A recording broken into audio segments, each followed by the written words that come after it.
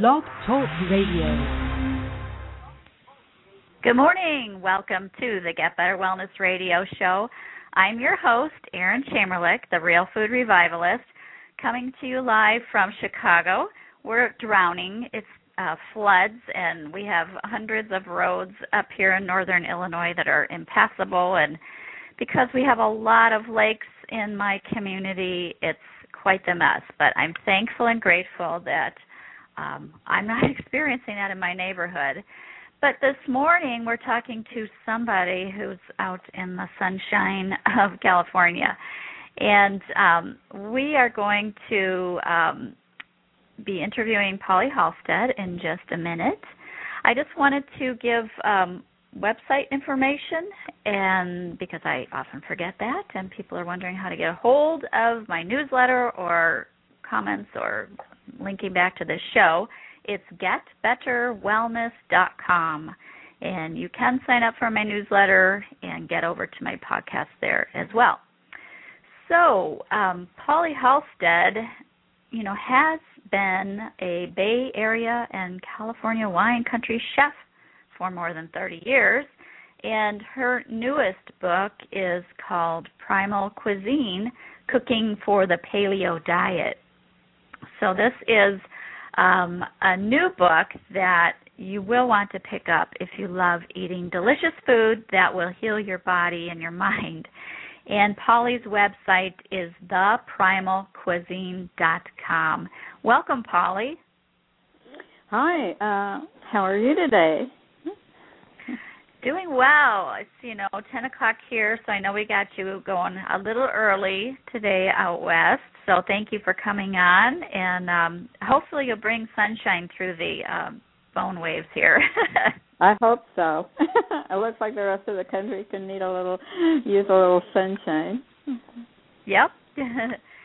So your book, it came out in November of 2012. Is that correct? Yeah, it came out right before Thanksgiving. Actually, it came out a little early. I thought it was going to come out in 2013, but, wow, it was a nice surprise. Wow. There you go.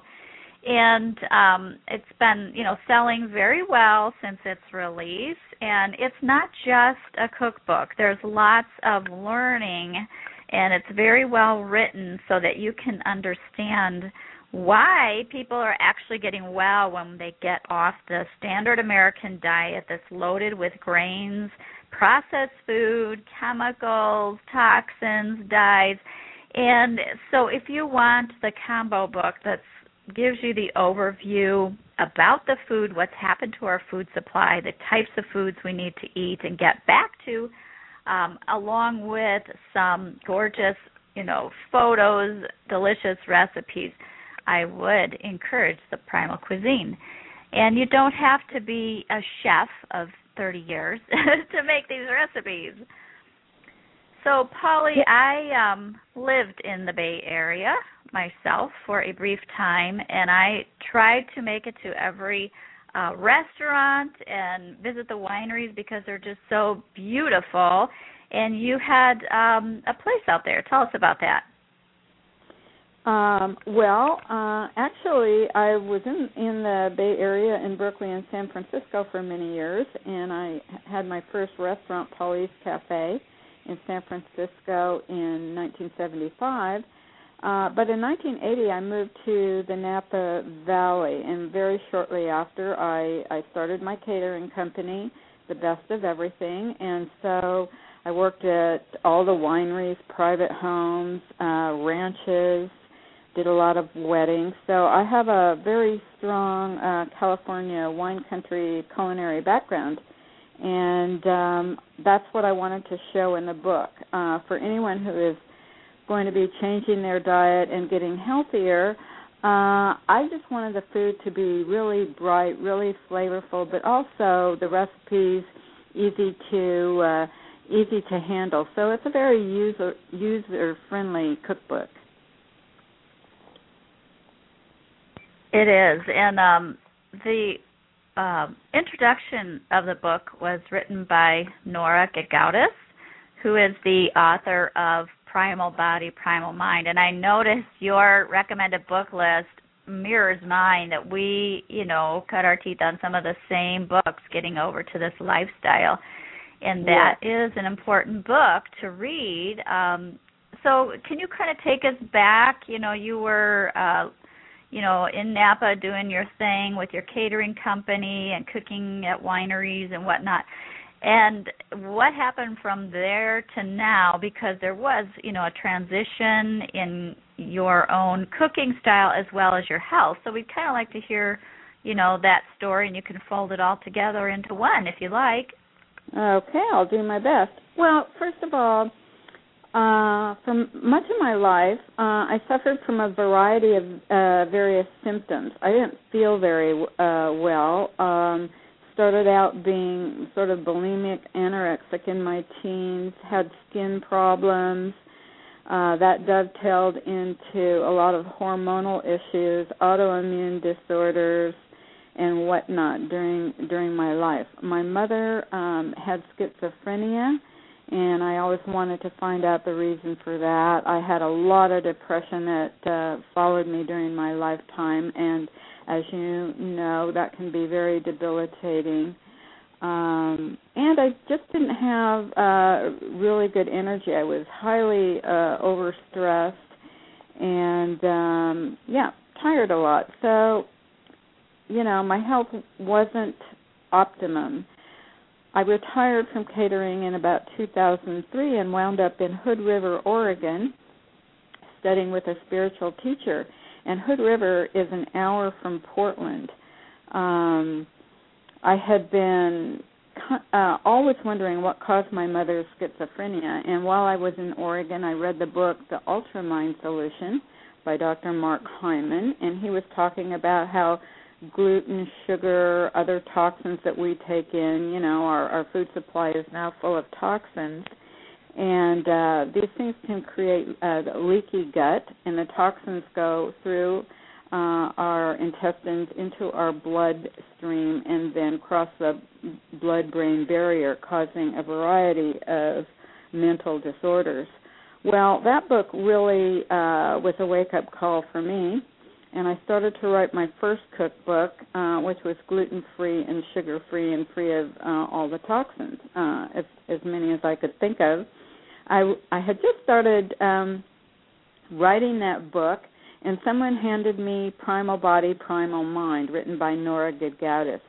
Now, Nora lives in Portland, and she had a little couple pages at the back of her book where she describes this genetic disorder, pyroluria. It's a vitamin B6 and zinc deficiency, and it lists about 30 symptoms, for that genetic disorder. Well, I had over 20 of those symptoms. Schizophrenia is caused by one of the causes of this disorder. Anyway, I called her up. I said, I have to come see you. My mom had schizophrenia. I have a lot of these symptoms. So I went to see Nora, and I became her client. And we did a lot of testing for the pyroluria. I did have the genetic disorder, so she put me on vitamin B6 and zinc. I had low vitamin D3 levels. I was hypoglycemic, all these things. That was kind of a mess. Anyway, I started on the paleo diet, a little gingerly. I just didn't jump in with both feet, but I got off sugars and grains right away. I had about 3 months of kind of withdrawal. I think it was withdrawal from gluten mostly. But at about the 3-month marker, my depression lifted. It has never returned. Lost about 12 pounds. My hypoglycemia self-corrected. My energy came back. I mean, it was a miracle.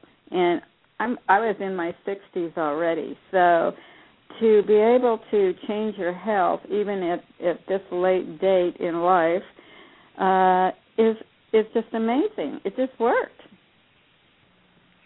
Yeah, that's just a really wonderful testimony, and I do like that you shared, that you were in your 60s when all this good stuff happened, and, you just kind of get to the point where I don't think I'm supposed to feel this way. And that's right. We're supposed to feel great, have energy, not be on medication, be active, until we're old, and take our last dying breath. But that's not the expectation these days. People expect every creak is like, well, I must be getting older, but you're eating an inflammatory diet probably.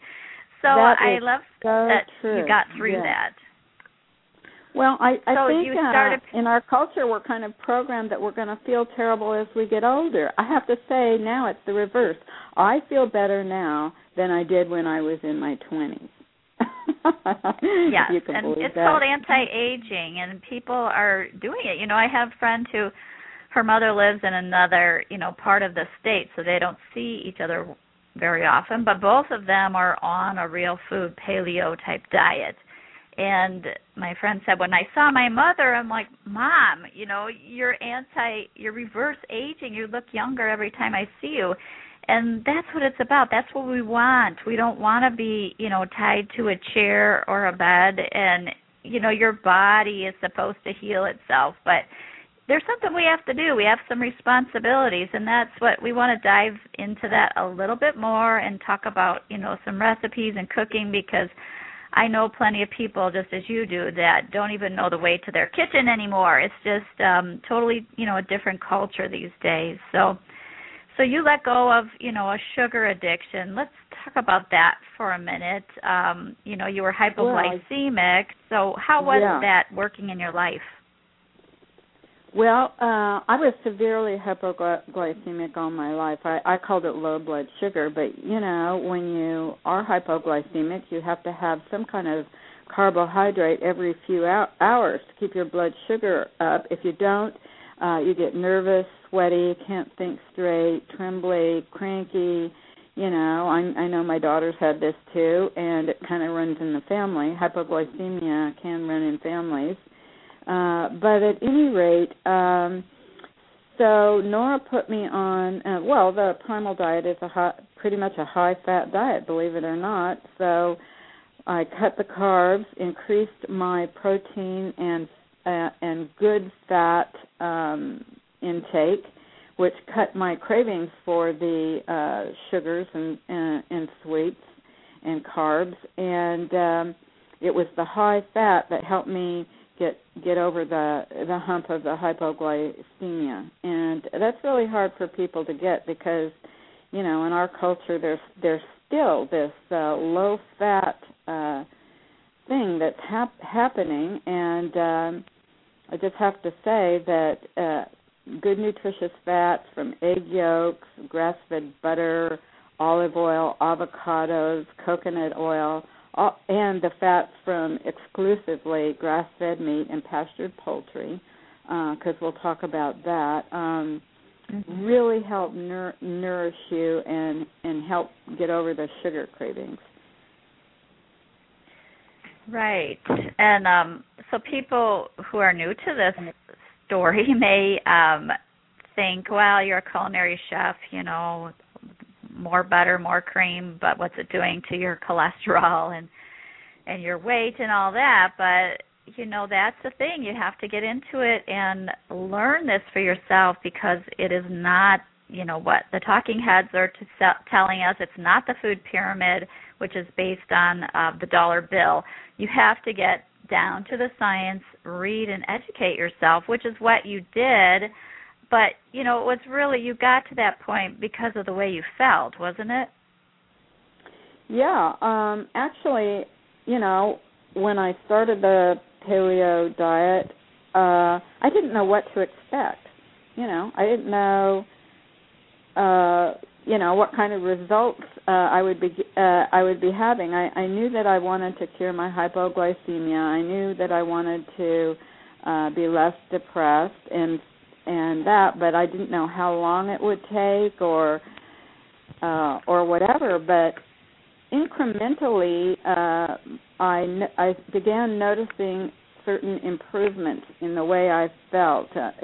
And you begin to start paying attention to your body and what it tells you. And all I can say is I just noticed certain things, improvements all the way along. And I didn't have a whole lot of expectation. I didn't have to lose a lot of weight, but for a while I had been on a fairly high vegetarian diet with a lot of grains, so I had gained some weight there, but it just fell right off, but just by changing my diet.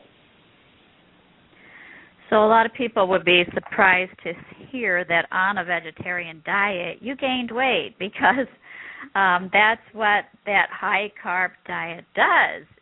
The body can't handle all of that as it's turned into sugar, and so it stores it as fat. So that is why America is overweight and sick, is because we were doing what we thought was right. We were following the flawed food pyramid. So when you say paleo primal, can you give us a soundbite definition, and then we'll dive in a little bit deeper? Okay. Well, as human beings, like Homo sapien, we evolved over a 2 million year period, and during that time, we first scavenged our food, so we would find, dead meat, roadkills, or whatever. That sounds really unappetizing. But along about the 70,000 year marker, we became hunter-gatherers, and hunting became our primary source of protein. So we hunted wild meat and wild fish. And to supplement that, we gathered some plants, ate some nuts, seeds, and berries that we could find. But primarily, our diet was protein and the good amount of dietary fat that came from those animals. And pretty much we ate the fattiest parts first, because fat meant nourishment and it meant survival. So we ate the brains, the heart, the kidneys.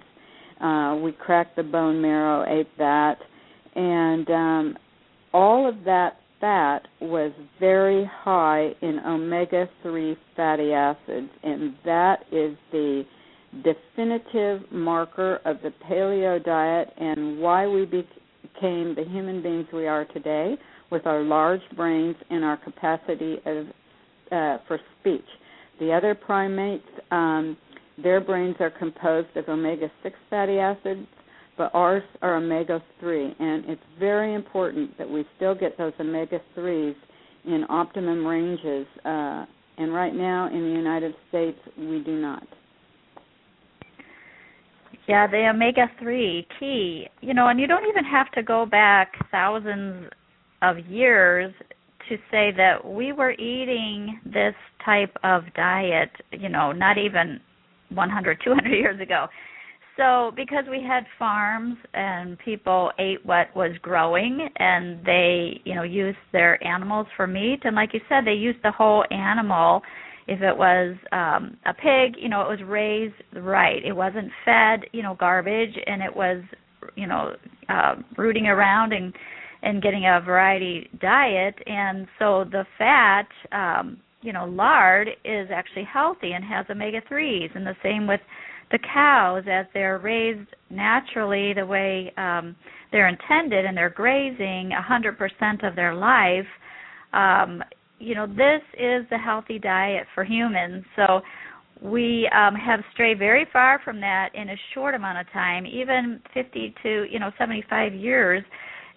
Everything has changed. We're a dot point on this planet, this span of a few generations. Everything has changed, and we're so focused on ourselves we don't realize that that's what's happened. So the meat, where do we get this type of meat? Not at the corner grocery store. Right.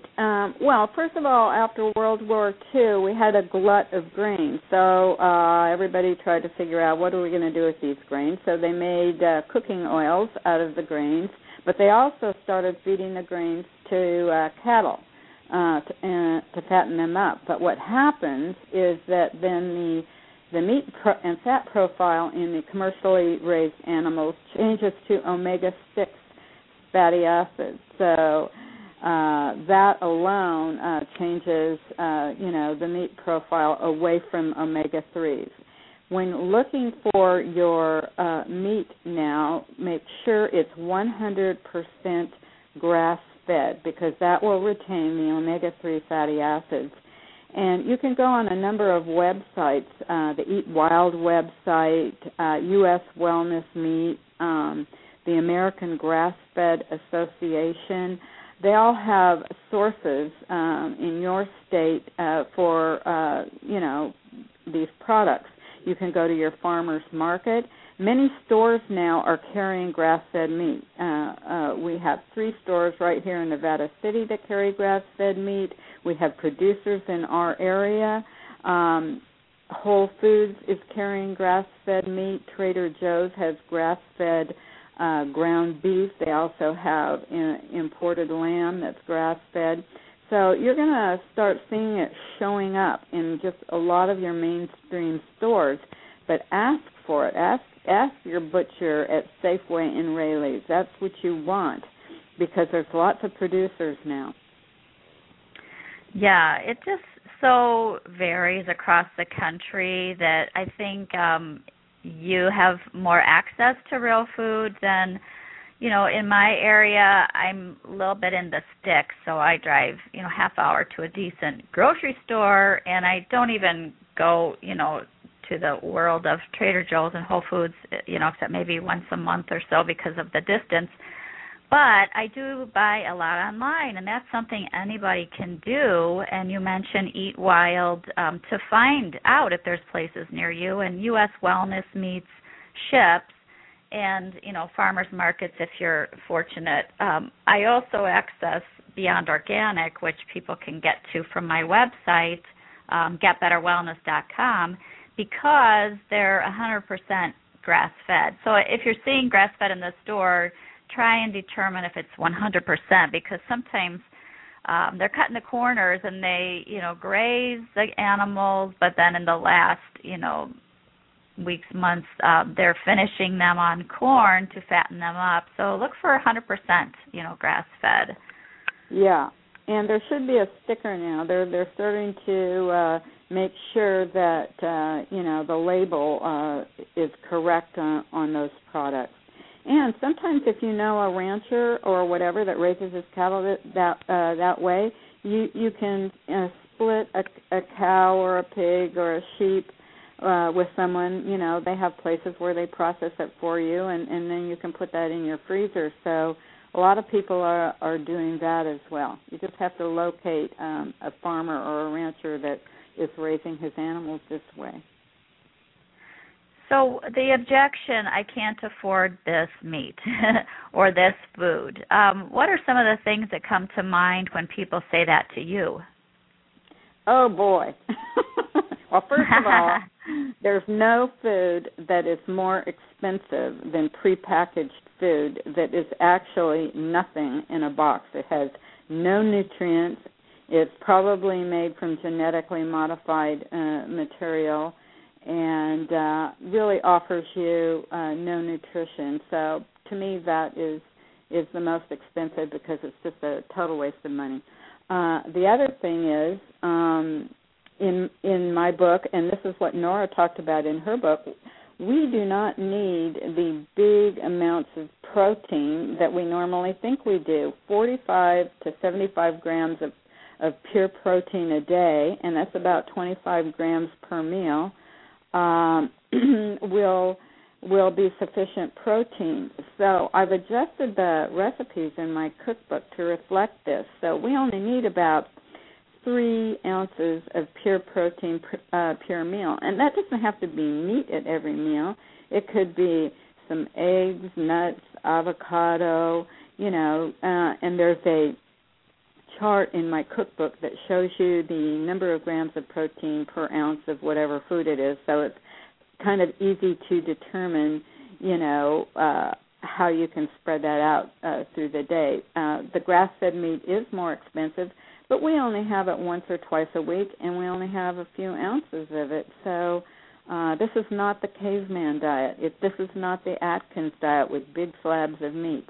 And so I think that's a difference in understanding the paleo diet and the way I've written my cookbook. I haven't compared my recipes or amounts of protein with everyone else's, but I really try to follow Nora's recommendations in her book about the amount of protein that we need. And it's not that much. Right, I agree. And the problem with the standard American diet, you're eating a bagel in the morning. All that does is jack your sugar up and drop you like a rock. So you have to feed the machine 2 hours later.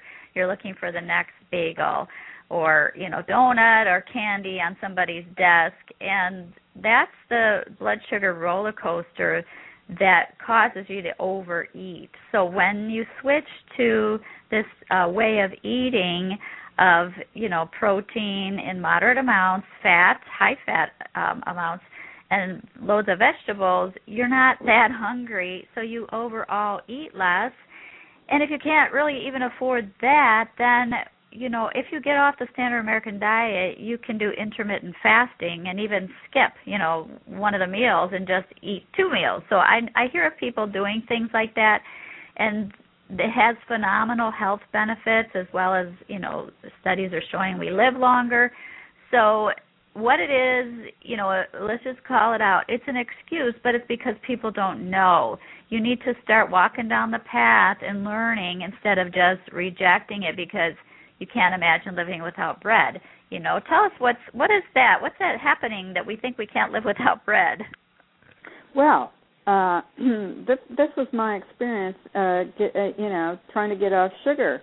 All of my sugar came in a little wheat vehicle. It was either a cookie, a scone, a piece of cake, and so I think the major part of the withdrawal that I went through for 3 months was a withdrawal from wheat, which has a gluteomorphine in it. It is very addictive, and I don't know whether you've read that book Wheat Belly yet or not, but oh yeah, the doctor, yeah, everybody is reading it now. It's really a revelation, that book. But it's that morphine-like substance in the wheat that keeps us going back to it several times a day. So that in combination with the addiction of sugar, and we are on a highly addictive diet, a yo-yo that just keeps us going back for more. Yeah, the thing to know, whether you remember the word gluteomorphin or not, is that wheat is addictive, sugar is addictive. Physically in the brain, it's your addiction talking when you think, I can't live without, or I must have that little piece of candy every day. You're an addict. I've seen people come off of, cocaine and alcohol easier than sugar. And, it's with the wheat, it's, the structure is that it acts like, morphine, like you say, or opioid in our brain. And, there's a connection here that we're supposed to be breaking our food down, absorbing amino acids from proteins, and that's not been happening. So, I know because you said you have autoimmune disease, you know a lot about those conditions and leaky gut and protein from wheat. So can you kind of talk a little bit about that so people can understand what a bad dude wheat really is? Well, when I was in my 50s, I came down with an autoimmune disorder, Epstein-Barr, and at the same time, I was diagnosed with leaky gut. At that time, even though I had a really good doctor, we didn't connect it to, anything that I was eating, that could have been causing all of that. And so even at that time, the most highly trained neuroscientist that I went to had not made the connection between the diet, the wheat, and the sugar, and the leaky gut, and the autoimmune disorder. Isn't that something?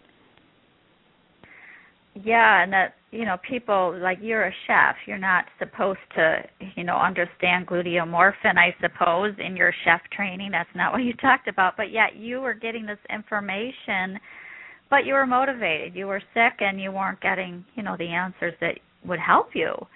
So how were they treating your Epstein-Barr and leaky gut then? Oh, well, they weren't, pretty much. When you have the Epstein-Barr virus, they put you on this drug Aclavir, which is the same, one of the drugs that they give to people, AIDS patients, and it's supposed to keep the virus from replicating. However, this drug is highly toxic. I could only take it for a few months, because the drug made me so ill, and finally I just couldn't take it anymore, and I feel really sorry for the people who have to take some of those medications. Actually, the autoimmune disorder sort of self-corrected in about a year. At least I didn't have it to the extent that I had for a while. I don't know. Maybe my immune system repaired itself a little bit. But this is the one thing I do want to say, and I know you know a lot about this too. Our gut is our immune system, and so when I went on the paleo diet, I think years of leaky gut dysbiosis, pathogenic bacteria, all of that self-corrected in a few months, and it has continued to improve.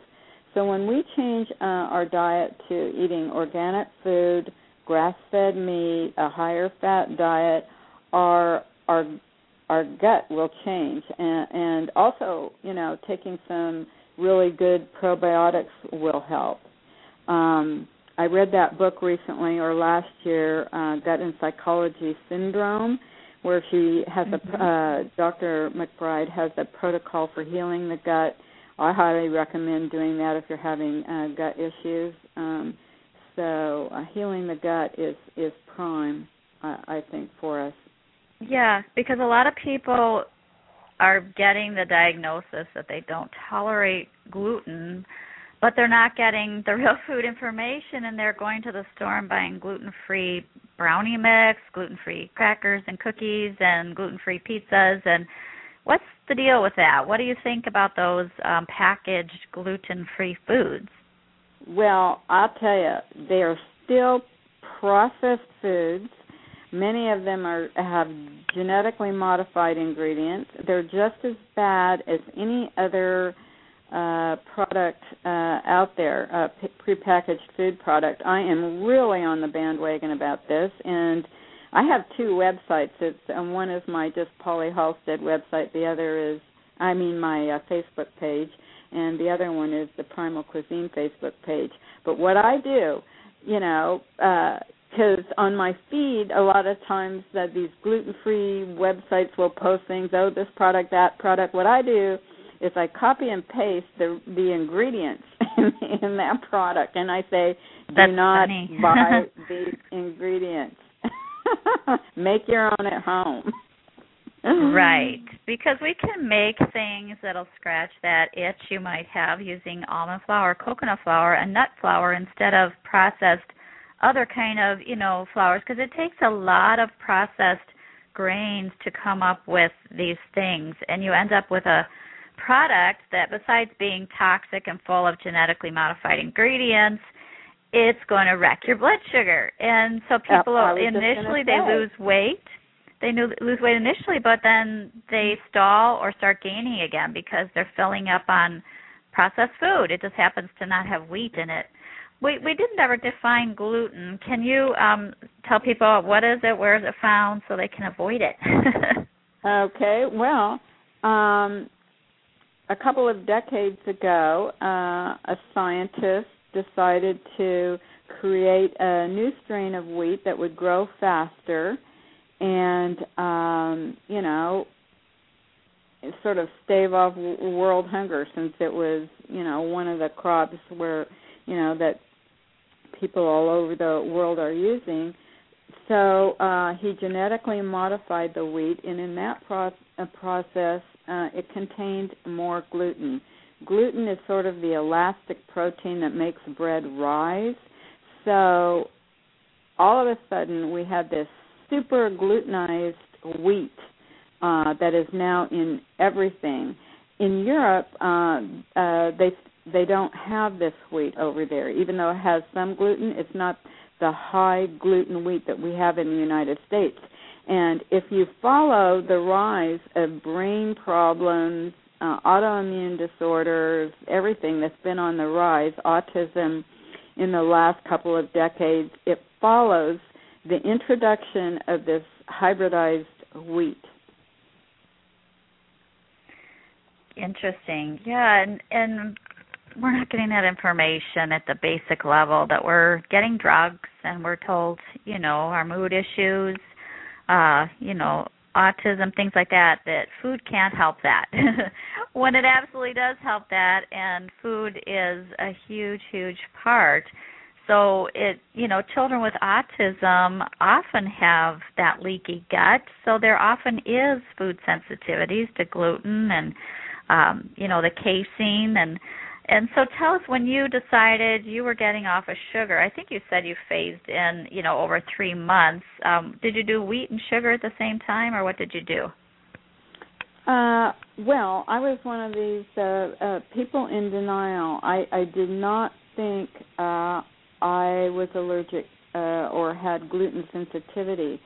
So I eliminated most grains, but I thought if I had the bread made from sprouted wheat, that would be okay. So I was still eating, some sprouted wheat bread several times a week. I was off all the other grains, and I did. I had marked, improvement right away in, the depression, like I said, the hypoglycemia and everything.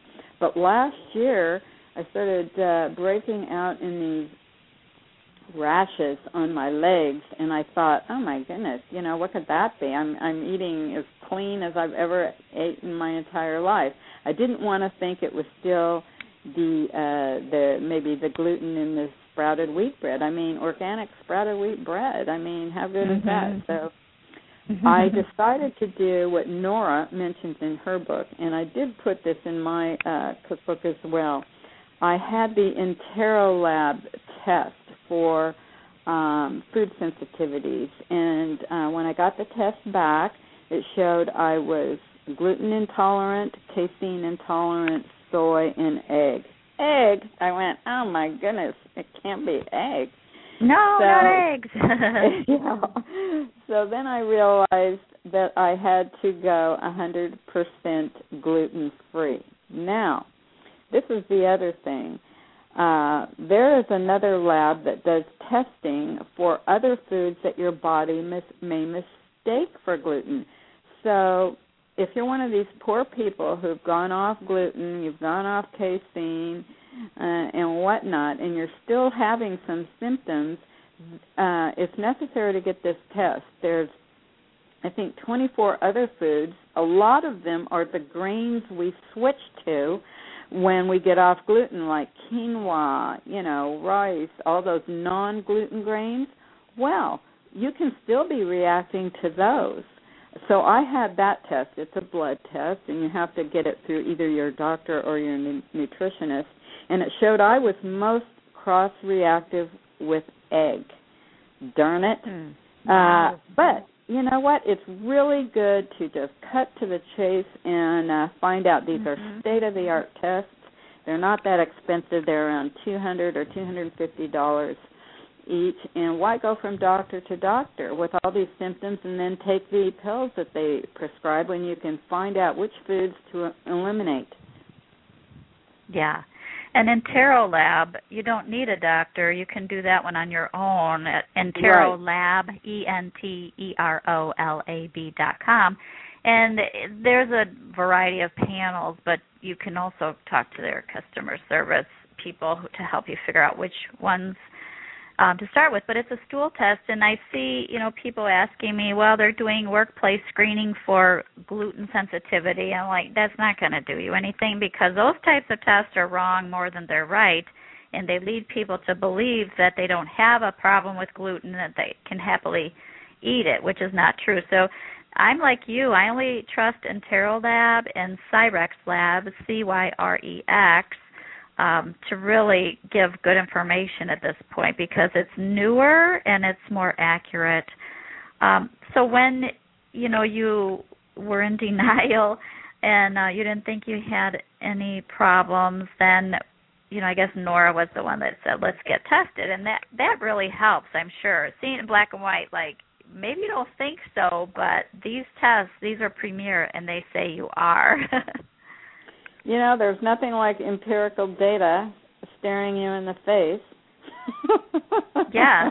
So then hopefully you decided to go off these things. Did you have withdrawal symptoms when you went off of gluten? I honestly didn't, because at that time last spring I really was off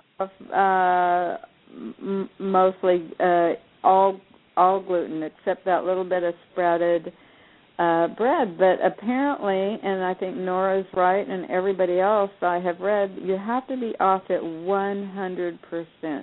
It's highly inflammatory. It's highly inflammatory. It can cause holes in your gut, and even the smallest amounts can be damaging.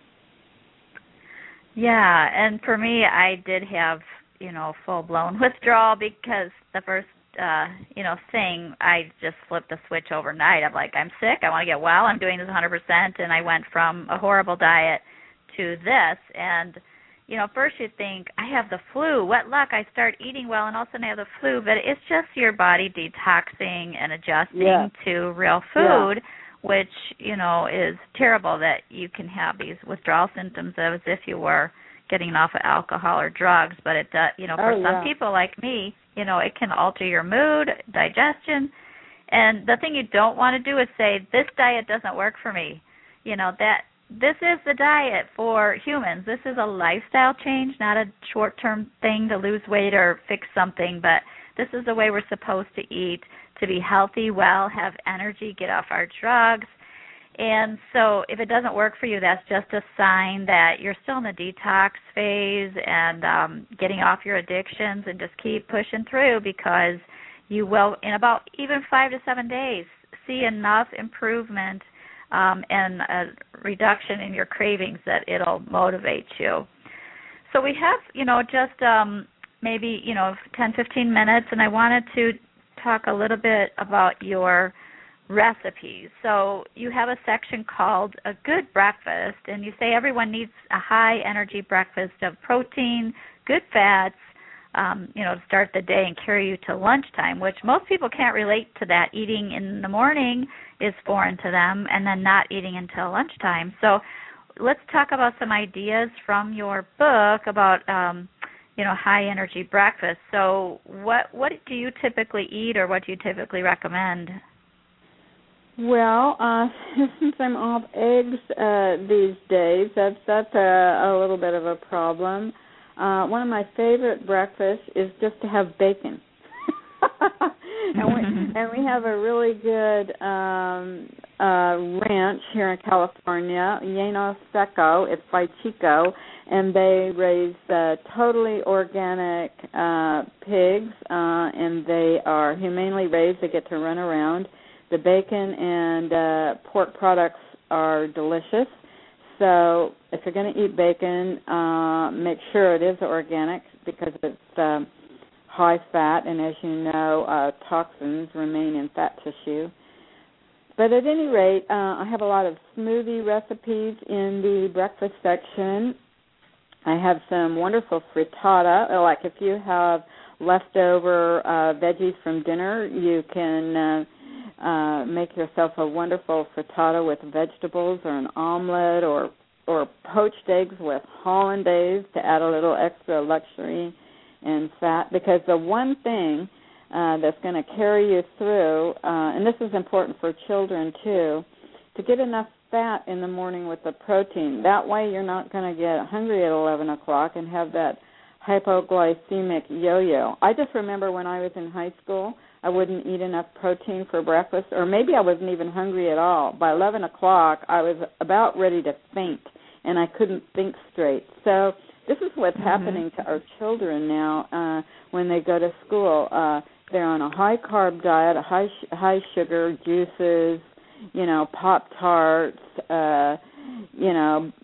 sugar cereals, and by 11 o'clock they can't think. And I honestly think that's why our children's grades are plummeting and they're having attention deficit problems in school.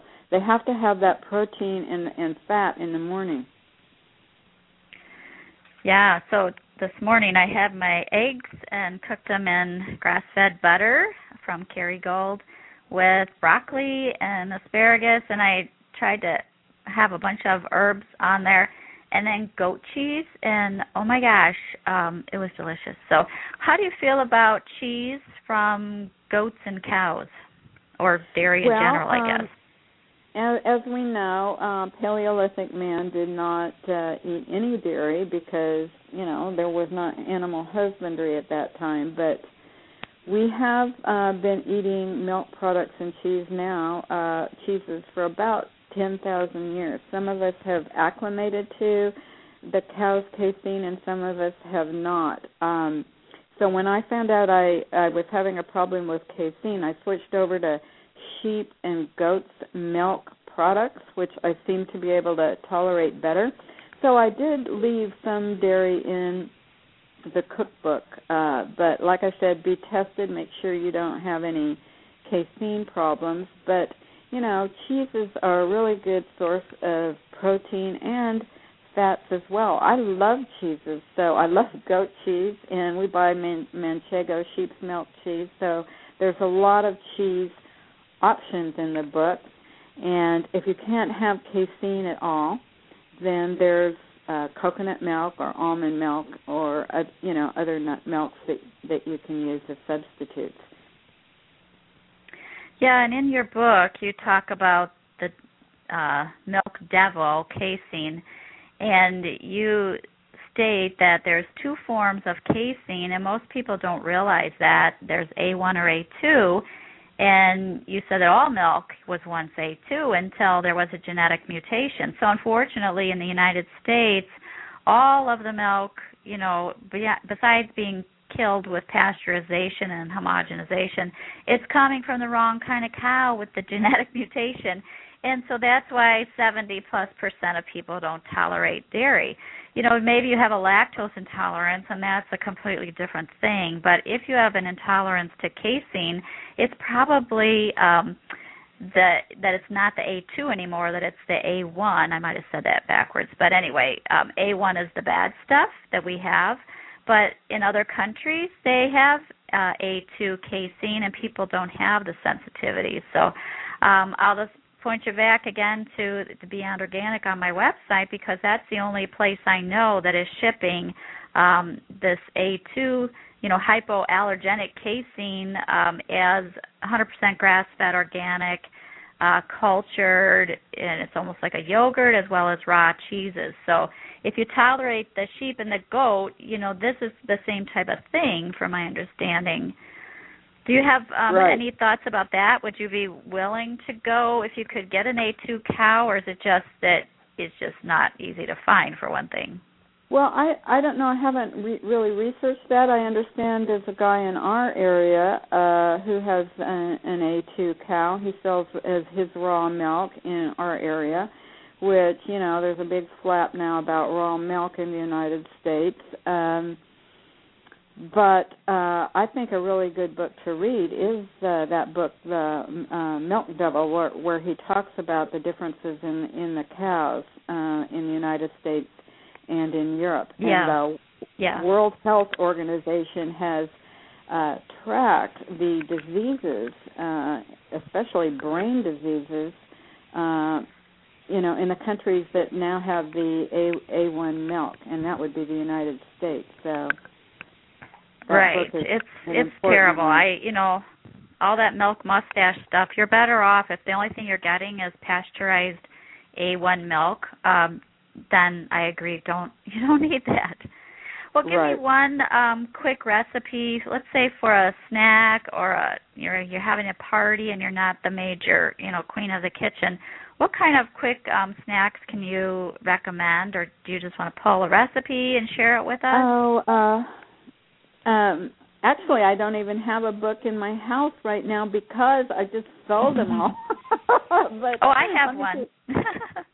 Like a party nut mix is the one I was looking at making. The party nut mix, yeah, that's wonderful. It's real easy, and the olives too.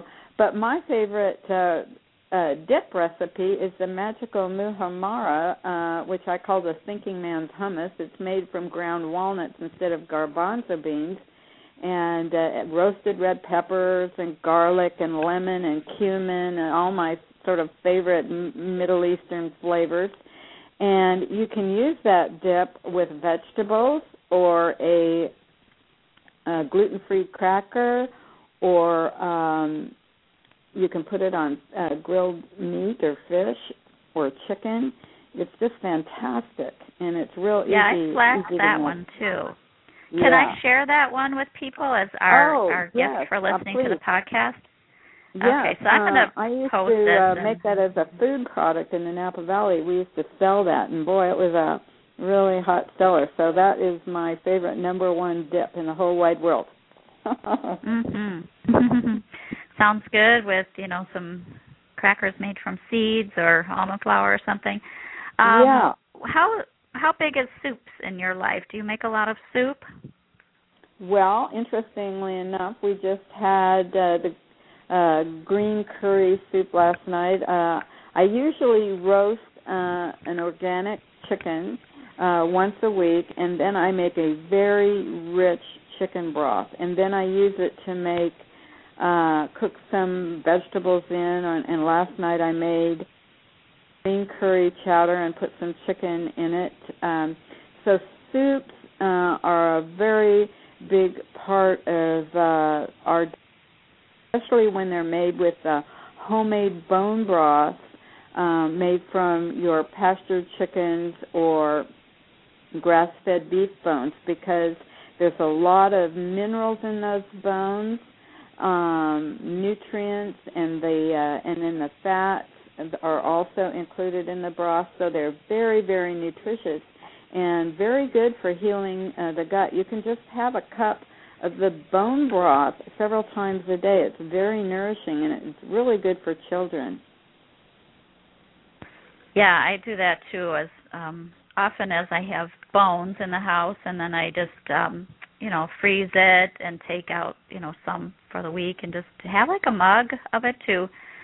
I'm in my 50s. I need my bones to be strong, and I need absorbable form of minerals, and I can't think of a better way. And then for my family, who probably wouldn't do that, then I could just make a soup and, do it that way.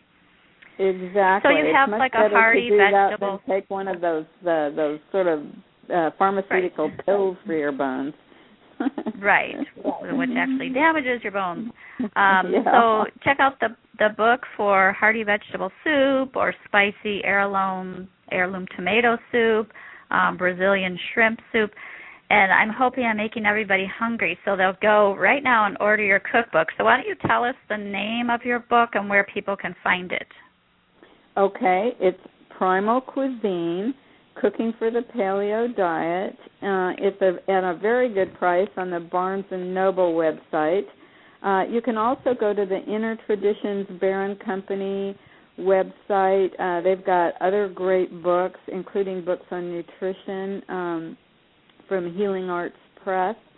The book is also available on Amazon, and beginning in May, it will be in 54 Costco stores nationwide. Now, is that going mainstream or what? Oh, that's awesome. Hello, family. Get me that for Mother's Day, because I have the copy you gave me, which is a PDF. So I need the real thing, because I got papers everywhere with notes on it, and so I want the real deal. But I made chicken listen, scallopini. I want to send you an autographed copy, so just shoot me your address. Woohoo! And I'll just order a case, and I'll send you your own copy.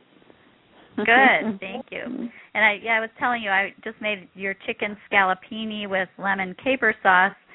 Well, I didn't have capers, so I guess it was called lemon sauce. But it was still good. If you don't have every ingredient, just, real food is so forgiving. It's not like making brownies or something where it has to be precise.